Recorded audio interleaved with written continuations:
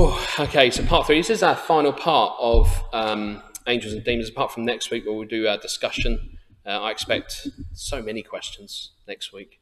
So many. But this one is about demonic activity and Christ's victory. Important to add the Christ victory point. We need to keep this in mind as we look at this subject.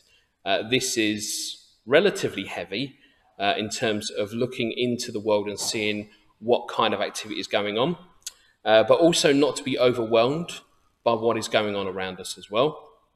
We don't need to be as Christians. We will stay guarded by the Holy Spirit, by God's word, through His shield and through the armour of God. So this is what we're looking at today.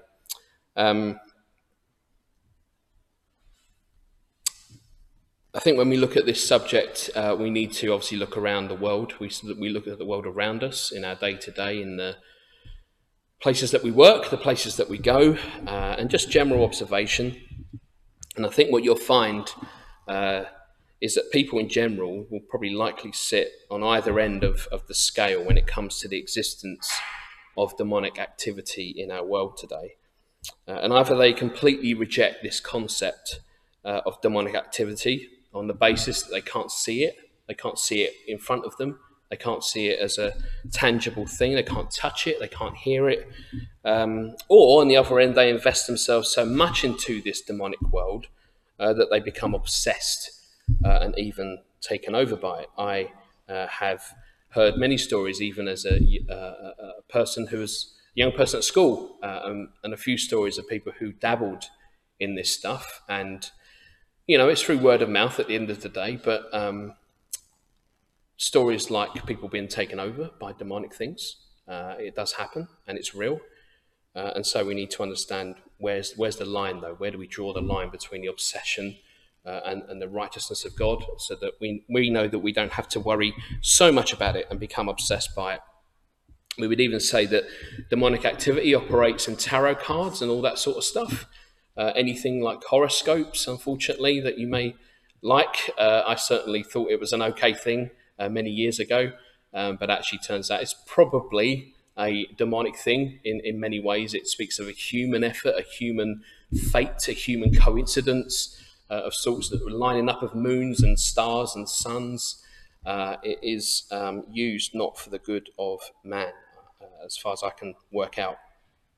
But what we must have, as we learned last week, is a first acceptance of the demonic, and then a proper respect for that existence in regards to how the demonic is dealt with. So this week what we'll learn is to have this healthy awareness of demonic activity. It's always been, but then how an acceptance of Jesus will literally liberate us, and has liberated believers from any form of possession. And we'll talk about possession as well, and that's the thing that happens. And then reveals the continued activity of the demonic around us. Demonic that happens to us, demonic that happens around us, and so that we're ready and aware of it in case it comes and tries to persuade us to leave the Lord, to move away from His teaching and who He is. So, let's begin. I think we must, as Christians, acknowledge, first of all, even though some would probably not want to, that the very least, existence and influence of the demonic on this world and believers. And we need to start with the demonic influence itself. For non-believers, and I'm talking about those who reject the truth entirely of the living God, those people are the first stop that the demonic influence operates on a consistent basis every time. And we see this example of Satan's default activity, I've called it. The default activity is basically to blind people from the truth of God's word. That's the starting point for non-believers, and he will try and do that as a first port of call. But we see this in this example when the Jews who oppose Jesus are influenced by and persuaded by Satan himself. John 8:41-45 says, "You are doing the works of your own father. We are not illegitimate children," they protested. "The only father we have is God himself." Jesus said to them, "If God were your father, you would love me, for I have come here from God. I have not come on my own. God sent me. Why is my language not clear to you? Because you are unable to hear what I say. You belong to your father, the devil, and you want to carry out your father's desires. He was a murderer from the beginning, not holding to the truth, for there is no truth in him. When he lies, he speaks his native language, for he is a liar and the father of lies. Yet because I tell you the truth, you do not believe me. How, in a small way, I can certainly align with this frustration that Jesus has as he speaks to people who reject him and not see the truth plainly in front of them. This is, of course, they're no different to today as we look at this. We have many people around the world who will be affected by demonic activity perpetrated by Satan and his demons. But yet again, we need to emphasize that just as it was the choice of many in the time that Jesus was on earth to reject him, so it is still the choice today to reject God and so reject the truth. 1 John 3, 7-8 says, Dear children, do not let anyone lead you astray. The one who does what is right is righteous, just as he is righteous. The one who does what is sinful is of the devil, because the devil has been sinning from the beginning. The reason the Son of God appeared was to destroy the devil's work. You see, the devil and his demonic activity operates today on the basis that many have to be deceived by him in order that the work is effective in any way whatsoever. Matthew 24 verse 10 says, At that time many will turn away from the faith and will betray and hate each other. There should be more to that. There should have been more. 11, and many false prophets will appear and deceive many people because of the increase of wickedness, and the love of most will grow cold. The choice for someone to accept the lies of Satan is to invite demonic activity into their lives. It is that simple.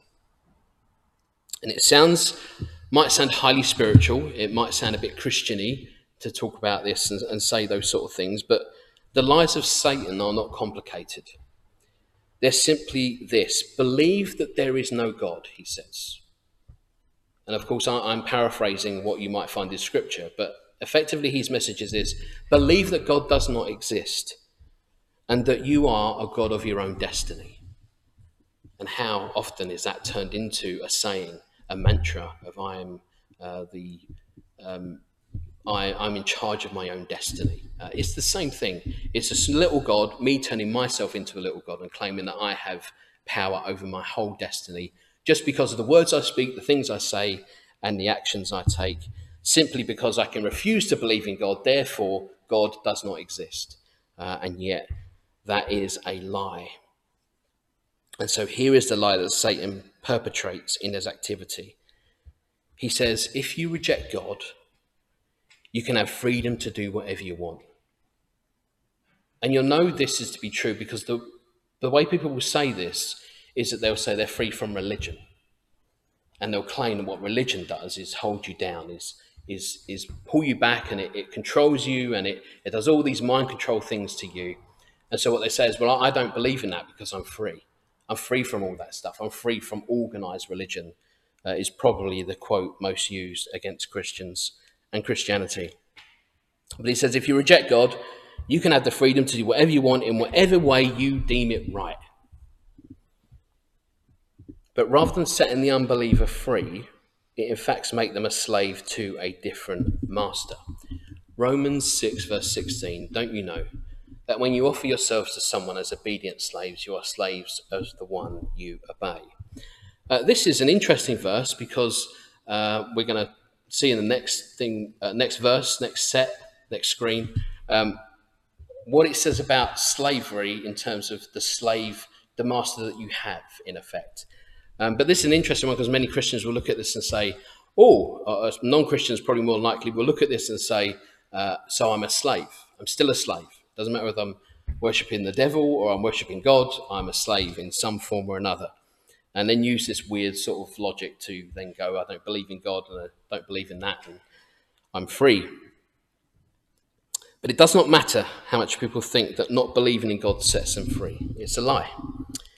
Whatever happens, people will serve one of two masters.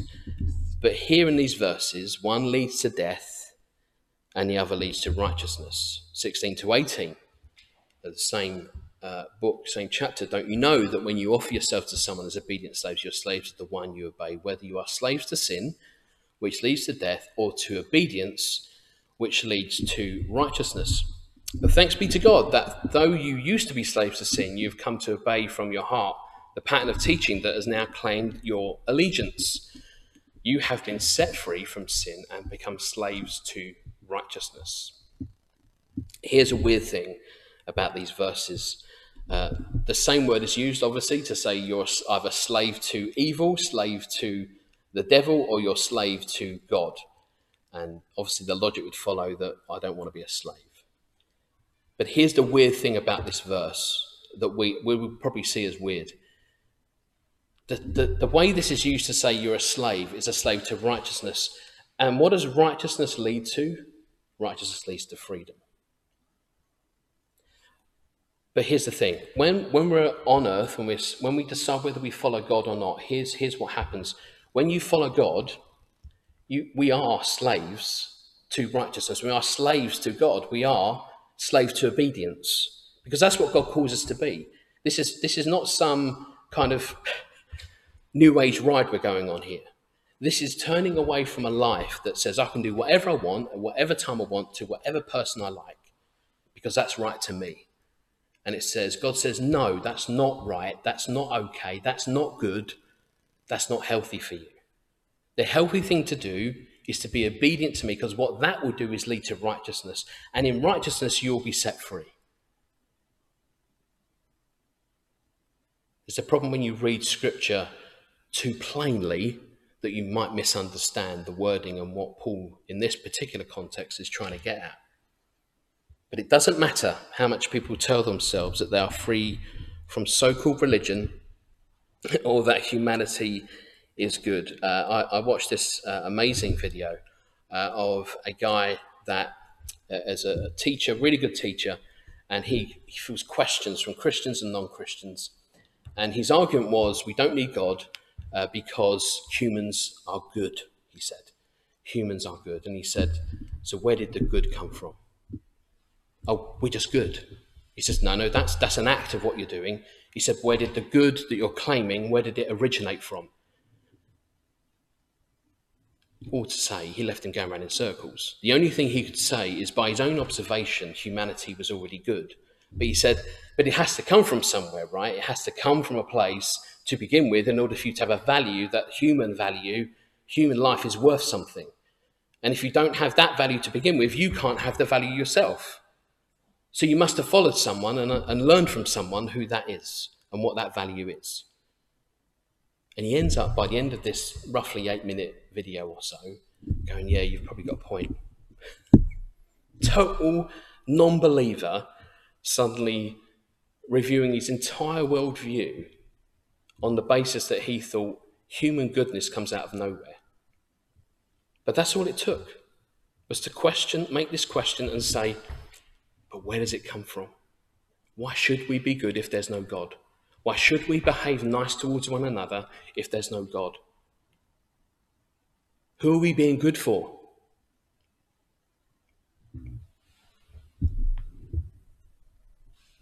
So it doesn't matter how much people tell themselves they're free. It doesn't matter how much tell themselves that humanity is good. They're accepting the lie that God does not exist, that Jesus didn't die on the cross, and that he was not resurrected. They are serving a different master. Matthew 6:24. No one can serve two masters. Either you'll hate the one, love the other, you'll be devoted to the one, and despise the other. You cannot serve both God and money. Take a drink. And you might say, well, that's about God and money. The principle, though, stands. It doesn't matter whether it's money or anything else. The principle still stands. Even if you claim to not believe in God, you are serving a different master. Where your goodness comes from, where your acts of whatever they are come from, you are serving something else, not God.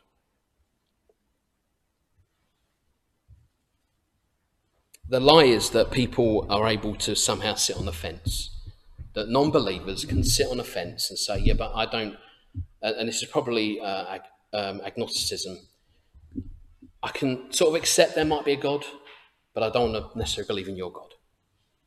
But I want to believe in a God. And then you have to think, and I go round in loops. When I see these things happen, I go round in loops in my head, and I don't know why people cannot come out of this particular loop. I can believe that something exists. One person says, I believe there's a force. Not God, I believe there's a force. Okay, here's what I'm asking every time I see this. Just show me the evidence.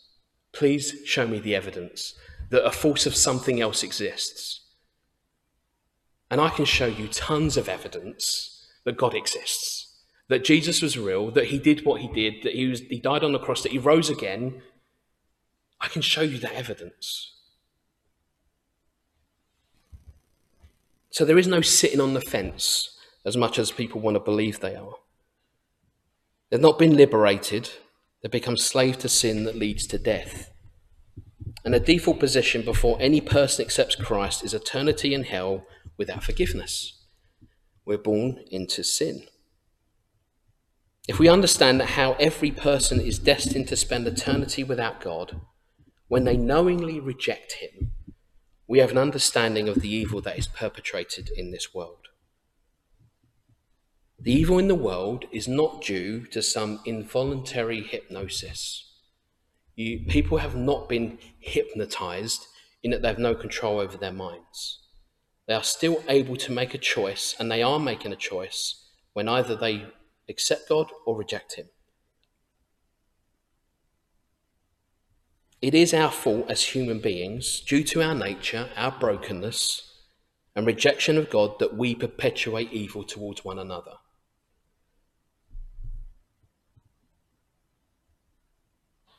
And then the defense always comes, doesn't it? I do good things. I do good things for charity. I go around the world helping people in other countries, poor people, all sorts of missionary work you can think of, non-Christian missionary work. I'm a good person comes the excuse. They might say they haven't committed this crime. I'm not as bad as that murderer who's in prison. I'm not as bad as that person that's done this or that. But it is the acceptance that irrespective of what we have done or haven't done, we are fully capable and therefore culpable to make ourselves open to demonic influence and therefore carry out these actions. Purely, we are opening ourselves to the influence of the devil.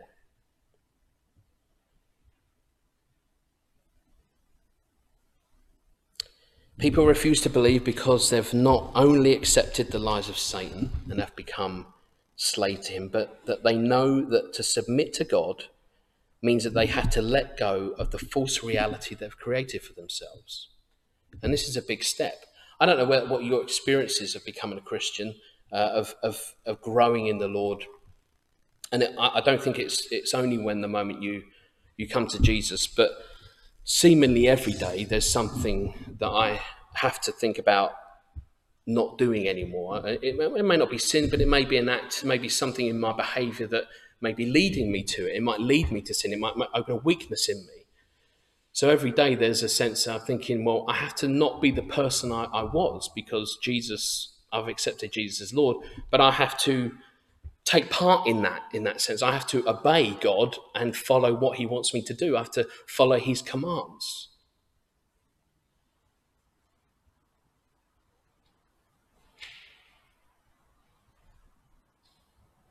So they know that submit to God. We know that to submit to God means we have to change the reality, as it were, that we've had in our lives, the thing that we've set in front of us. That has to change. That lie, that false reality is a lie that man is good, while ignoring the very real evidence of everyday life that man is evil and in need of redemption. I think we would probably mostly agree, Christian or not, when you watch the news is mostly full of bad news.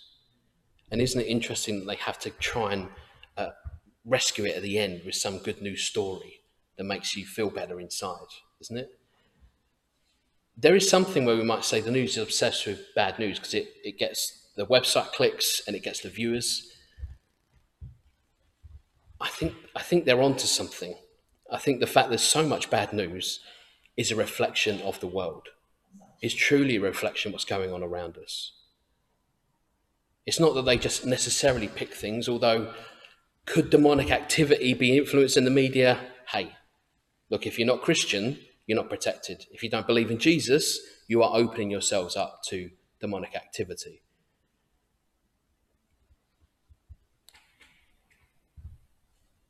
So it's the lie that man is good.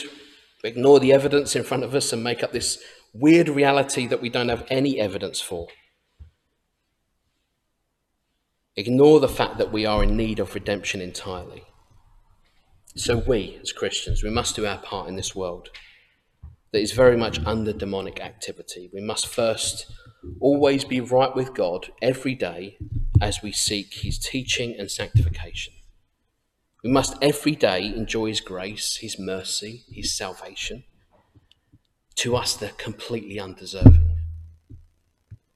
So that we can tell those who serve a master under death that they can serve a very different master who actually leads to freedom. You don't have to go to death. You don't have to go to hell. You can have eternal life with Jesus. 2 Timothy 2, 22 to 26, lots of twos. Flee the evil desires of youth and pursue righteousness, faith, love and peace along with those who call on the Lord out of a pure heart. Don't have anything to do with foolish and stupid arguments because you know they produce quarrels. And the Lord's servant must not be quarrelsome, but must be kind to everyone, able to teach, not resentful. Opponents must be gently instructed in the hope that God will grant them repentance, leading them to a knowledge of the truth, and that they will come to their senses and escape from the trap of the devil who has taken them captive to do his will. I think it's difficult as a Christian when you know the truth, and not only is it, I'm not talking about a truth that when you say, I just know God exists, but when you know it so much because you read the Bible and you can see the evidence right in front of you. How hard is this to be gentle to an opponent, and you kind of just, depending on the person, you're just going to want to shake them and go, wake up out of this slumber. But here he says, don't get into arguments. And this is really wise counsel. This is really good stuff. And I'll tell you why. We've done this before, and we spoke about how to turn away from arguments. Psalm says that as well. I think it's Proverbs, actually. Proverbs says to turn away from arguments, to not get involved when someone is purposefully trying to get to you and get at you. Run away. But this is really good advice, because here's what happens. If you react, as difficult as this is, if you react in a way that says you're going to enforce God's word onto somebody, that's how they perceive the God you believe in. And it can be a very small thing. If I force my argument so much that what I'm actually doing is just believe anyway, don't worry about the evidence, just believe, because otherwise you're going to hell. I don't think that's the God of the Bible. Even it says right here, be gentle with your opponents. We want them to turn away from the devil, not to still act like the devil and then turn to God, because it won't work. The two aren't compatible. There must be a peace that comes over us when we come to realize Christ is Lord and Saviour. So what does this look like from a Christian perspective? How does the Christian live a life while still being susceptible to demonic activity we find in the world? If you look back at every verse, I won't go back over them now, but if you look back at probably nearly all the verses I've quoted already, you will find that there is an alternative way to go. It's interesting that Scripture never leaves you in the place of you are sinful, you deserve death, you deserve hell. It is hard, and then it comes back out the other side and says, but there is a way. You can trust in Jesus and you can be redeemed. You don't have to go to that place. You can go to a different place. You can serve a different master, the master who wants to set you free from the slavery of sin.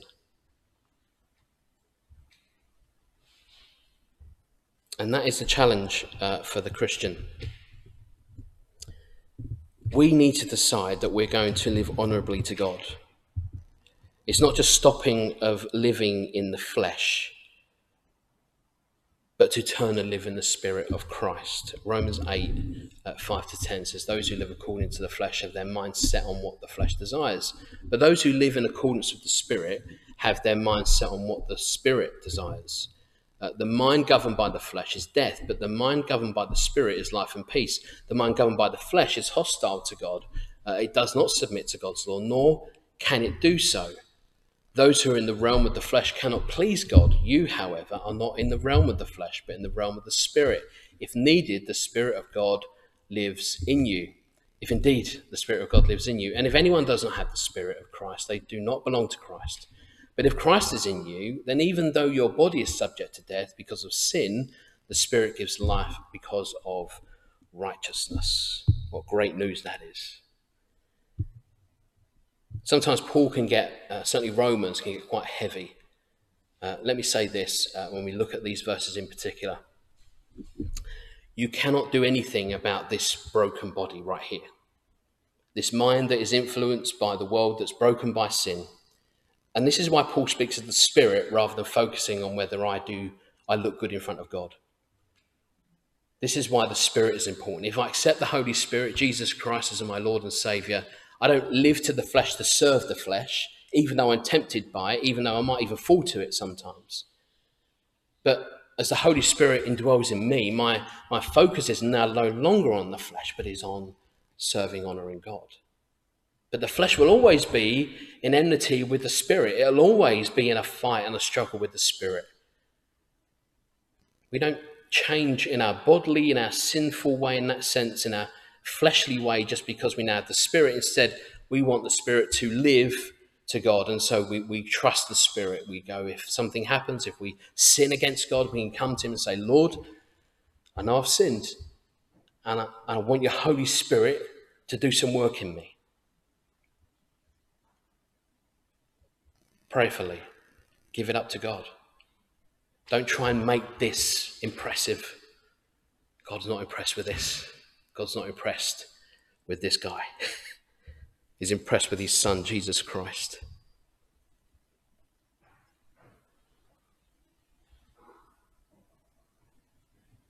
It is a change from one way of living to an entirely different way of living, an entirely different goal. For the Christian, it's undeniable that we need to choose to live to honour Christ, not only every day, but in every thought and action. And why is that? Because to do anything less is to allow a foothold for the devil to get into our lives. Romans 8, verse 12 to 14, therefore, brothers and sisters, we have an obligation, but it's not to the flesh to live according to it. For if you live according to the flesh, you will die. But if by the Spirit you put to death the misdeeds of the body, you will live. For those who are led by the Spirit of God and are the children of God. You see, in order that we're not overtaken by demonic activity in this world, by the Prince of Darkness himself, it is vital that we're full of the Spirit. That you know Jesus Christ died for our sins and rose again so that all sins forevermore are paid for.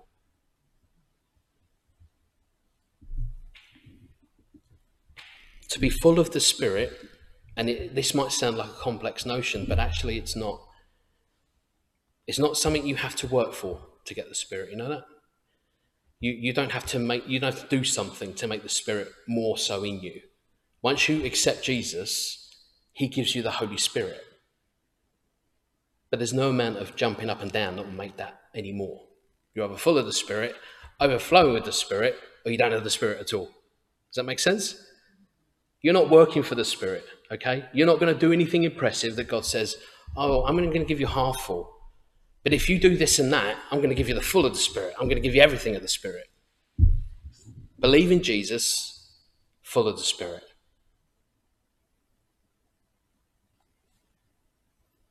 So to be full of the Spirit is to be born again, accept Jesus as your Saviour. Who would have thought it was that simple? Oh, don't we make it complicated? But the reason why this is an everyday reality, not just some one-off event, is because we're looking for just the experience of God. Sometimes we just want an experience of God. What he wants is for us to submit and obey. It's so simple. We don't need to look for the experience. We don't need to look for a great feeling. Jesus was put on the cross. He went on the cross himself, allowed to be put on the cross. And they stabbed him. And then they killed him. And here's maybe me in a different time of my Christian walk going, I want more. Give me more than that, Jesus. That's really sad, isn't it? We've just accepted that Jesus Christ died on the cross for our sins. And here we go. But I want a bit more than that. Can you not give me more than your death and resurrection, please, Jesus? Just imagine the offense that is to God. Sending his son to die on the cross. And we're saying, you know what? I just want a bit more.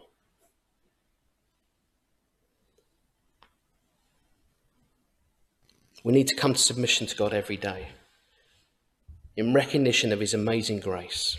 Or here's what we risk being. Matthew 23:28. In the same way, on the outside you appear to people as righteous, but on the inside you're full of hypocrisy and wickedness. We cannot forget how every day how the death of Jesus on the cross and his resurrection has saved us from hell. We don't need any more than that. You don't need to worry about anything more than that. I no longer have the blinders on, and I'm not living to a lie that says God's not happy with you, or you better feel guilty about what you've done.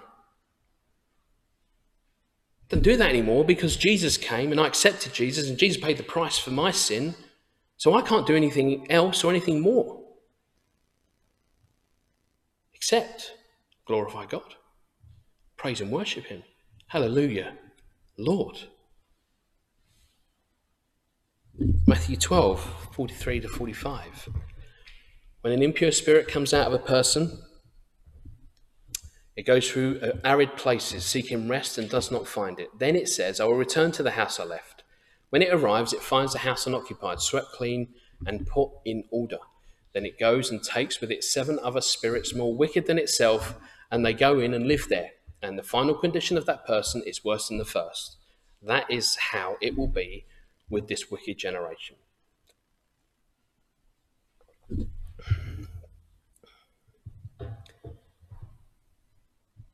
It's not enough to seek an experience with God. It is only through genuine repentance that we've disobeyed a holy God that will be truly redeemed and have the Holy Spirit live in that once empty house. Jesus uses an example here, an analogy, to describe it. When I read this, it always gets me. I always get to the point where it says this empty house, and I realise that's us. That is what he's talking about. But then he says in the verses, it's all neat and tidy. It's all put away. But it's like no one's living there. The house is empty. It's almost ready to be occupied. Maybe that's what Jesus is saying. He is saying that. Holy Spirit is not living in this house, but it's open for other residents, not the Holy Spirit.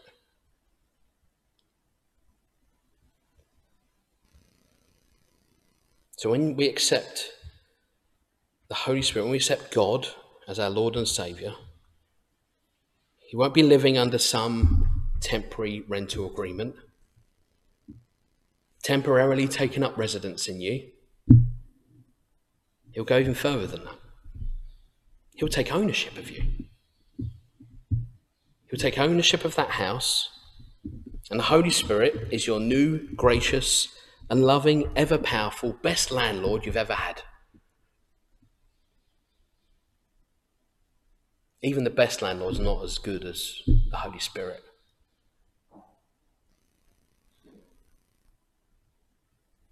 He will keep what was once your house in better condition than you could have ever done yourself.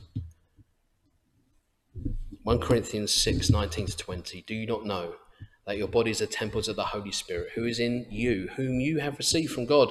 You are not your own. You were bought at a price. Therefore, honour God with your bodies. For this reason, when the Holy Spirit takes residence in us, there is room for no other. For those that are Christ's, they cannot be demonically possessed. If you're a believer in Jesus, you believe he died and he rose again, that he is the Son of God and is God himself, you cannot be possessed by demons. God is not in the habit of sharing his glory with demons. He just isn't. At no point is there any reference to a believer being possessed by demons. In fact, the Bible does state that if we're not empty, if we have the indwelling of the Holy Spirit, then it is impossible for any other spirit to possess us. That's meant to be good news. It is. 1 John 4, verse 4, you, dear children, are from God and have overcome them, because the one who is in you is greater than the one who is in the world. There is no reason you could give me to say that if a Christian comes up and says, I think I'm possessed by a demon, and for that person to be a Christian, there has to be some review of that. If the one who is God himself is greater than any other thing in the world, including the devil, then he cannot be beaten by the devil. He won't share anything with the devil. He won't give anything to him. And so it is sad that we do see many instances in the world and in churches around the world where people who claim to be Christian go to the front to ask for a demon to be taken out of them. If a demon is possessing somebody, it is because they do not have the Holy Spirit indwelling in them. And you can disagree with me if you want, but I'm reading scripture. If the one who is in you cannot be overcome by anything else, then you cannot be possessed by anything else. Therefore, you must have the Holy Spirit dwelling in you. I'm afraid on the evidence from the Bible that if someone claims to be a Christian, yet believes to be inhabited and possessed by a demon, then a review of what they believe about Jesus and who they know him to be needs to be carried out.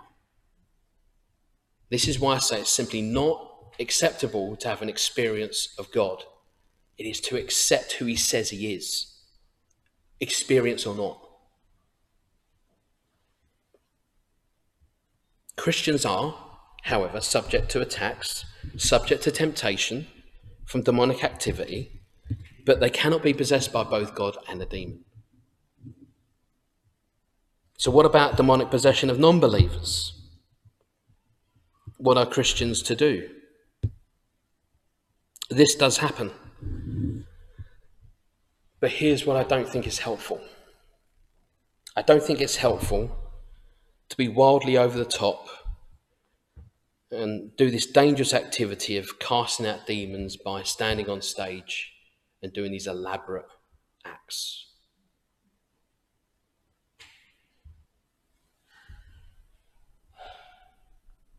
I was listening to John Piper, and some of you may know who he is, big theologian in America, and he said he had one experience of someone being demonically possessed in a school, and it was a young woman, and he said, so they asked him, what was your experience with that? What did you do when she was doing things that I'll show you in the Bible, but she was doing these same things. She was rolling around, she was shouting, she was angry, she was frothing at the mouth, all those things. And then he said, so did you cast out the demon? I said, no. We started singing.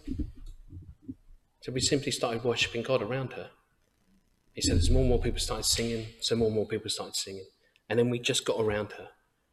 And we kept singing, glory to God, glory to God. It wasn't even a proper song in the sense of a song that they knew. They just come out with words. And they were singing in the Spirit. And this girl stops. And she's on the floor. And they help her up. And she says, what happened? There's no need for this great act, this great acting to be done by churches. It's simply the fellowship of believers that get around, that believe in God and go, Lord, you're going to do the work. We're going to pray for this person. Pray that they're no longer possessed by demons.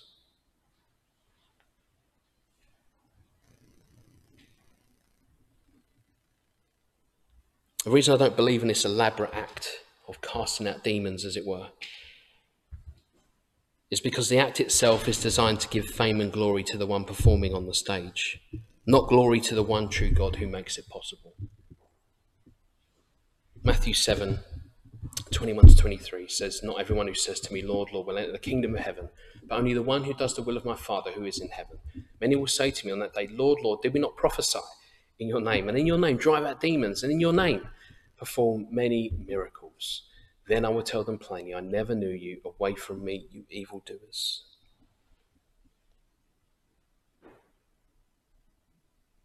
What it comes back to is our relationship with God. When the 7 sons of Sceva saw the success Paul had in exorcising demons as he was doing the work, they started invoking the name of Jesus to command demons out of people. They said, that looks good. Might even make a bit of money out of it. But here's what happened. Acts 19:15-16, one day the evil spirit answered them, Jesus I know, Paul I know about, but who are you? Then the man who had the evil spirit jumped on them and overpowered them all. 7 sons. 7. That's 7 probably healthy-ish young guys. One man, possessed by a demon, evil spirit, jumped them, overpowered them all. He gave them such a beating that they ran out of the house naked and bleeding. Demons are dangerously powerful spirit beings, much stronger than we are. They can cause people they possess to do incredibly violent and uncontrollable things. Demons recognize valid authority, as we've just learned in the verses. And they fear God. The authority over demons belongs only to Jesus and to those to whom Jesus gave it. It's interesting that the demon pointed out Paul in particular, because what this tells us about this particular incident and this moment is that for that time in particular, Jesus, certainly the Holy Spirit, gave Paul the power, as it were, to cast out demons. But that is by no means something to take for granted. The reason why the demon said Paul in particular, because they knew that Jesus gave him the power to do that.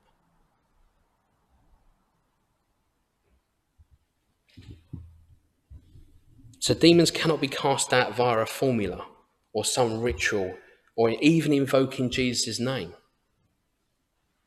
in the sense of just saying his name. Just saying the name is not something that's going to solve the problem. The first thing is our relationship with God, right? Do I actually believe in the one I'm invoking the name of? Do I trust in the one I'm invoking the name of? Do I ask for forgiveness from the one that I'm invoking the name of? Do I trust that he's Lord and Saviour of my life in the one I'm invoking the name of?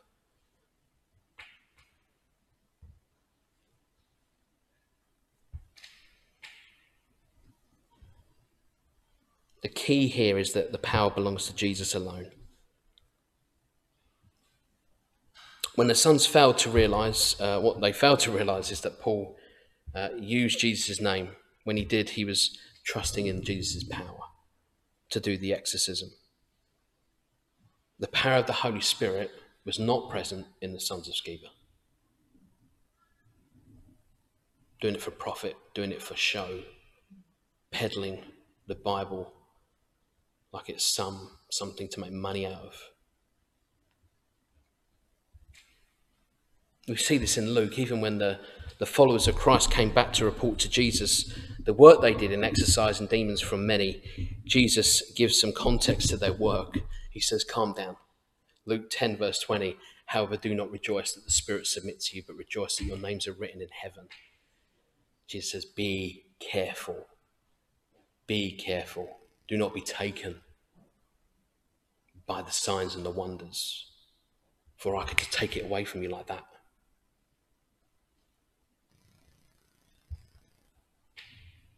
Above anything else, we can know for this for sure. Whatever demonic activity goes on around us, and even to us, we need to know the God who provides the protection we need. Deuteronomy 20 verse 4, for the Lord your God is the one who goes with you to fight for you against your enemies to give you victory. Not you, he fights for you. To believe in Jesus and receive the indwelling of the Holy Spirit is absolutely vital in having nothing else take us away from God. It's the only way we will not be deceived by the lies of Satan and so avoid succumbing to the demonic activity in this world. True freedom from the lies of this world can only be found in accepting Christ as our Lord and Saviour. So we should continue to build each other up in prayer as we seek unity in Christ, so his church can continue to be this beacon of hope against the schemes of the enemy. This is why we want people to come, not because we want to grow the numbers, not because we want thousands of people to turn up, but we want every single person who walks through the door to believe in the Jesus of the Bible. We're not looking for momentary flirtings with an experience of God. We want to help people in a relationship with God. So we need to continue to pray for people we know, the community around us, to see Christ's victory over the power of the enemy. We need to pray that people will see through his deception and come to a true freedom in Christ. It is only by his power, by his Spirit, that any of this will be successful. And even then, here is the thing we need to be aware of. As we pray for people and we keep making sure we're focused on Jesus, knowing that he's the one doing all the exorcising of demons, of protecting people from demonic influence, knowing he is the one doing it, we must stay humble. Far too often we can get ahead of ourselves and think, just like they did in Luke, right? Lord, all the demons are rushing every time we come and say, in Jesus' name. Be careful. Always go back to the glory of God. It's only for his power and by his power that we are able to even pray for those people. So I do encourage you, as we move forward in September, going forward, pray, if you're able to, come to our prayer meetings that are going to start. They're simply prayer meetings. There's no agenda. If you're able to make it, you're more than welcome. And we're just going to sit and we're going to maybe think about some things, put some things forward in a safe space and say, I just need some prayer for this. We're just going to keep it simple. But we need to pray. This street needs to be broken. This community needs to be broken. And I can tell you that many have tried and many have failed. And I wonder whether that's because we're trusting in our own effort and not in the Holy Spirit. So let's pray, and then we'll worship together.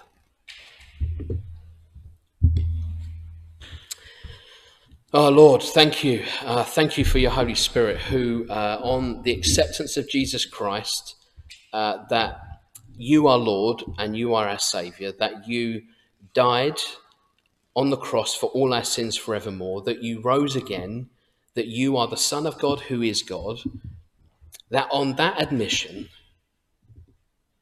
we are filled with the Holy Spirit. Lord, thank you that we have our protection in you. Thank you, Lord, that actually the reason why we may see more of maybe the attacks against us is because you make us through your Holy Spirit more acute to them, more aware that they're going on. Thank you, Lord, that you've removed the blinders from our eyes, the blinders from our heart that used to say, I don't need God. But now, able to come in total submission. A God who waits patiently for those give up the resistance. Pray for many here, Lord, in this community, that many will give up the resistance. They don't need to fight a useless battle they're not going to win. And instead, come and believe in Jesus, the side of victory. Pray, Lord, that many will turn to you. Pray, Lord, you'll keep us aligned, keep us on the path of your Holy Spirit, that we may continue to seek your guidance, seek humility in everything we do, Lord, that we may not get above ourselves and ahead of ourselves, that we may always come back and glorify the one who made it possible. So we thank you, Lord, and praise your name. In Jesus' name, amen.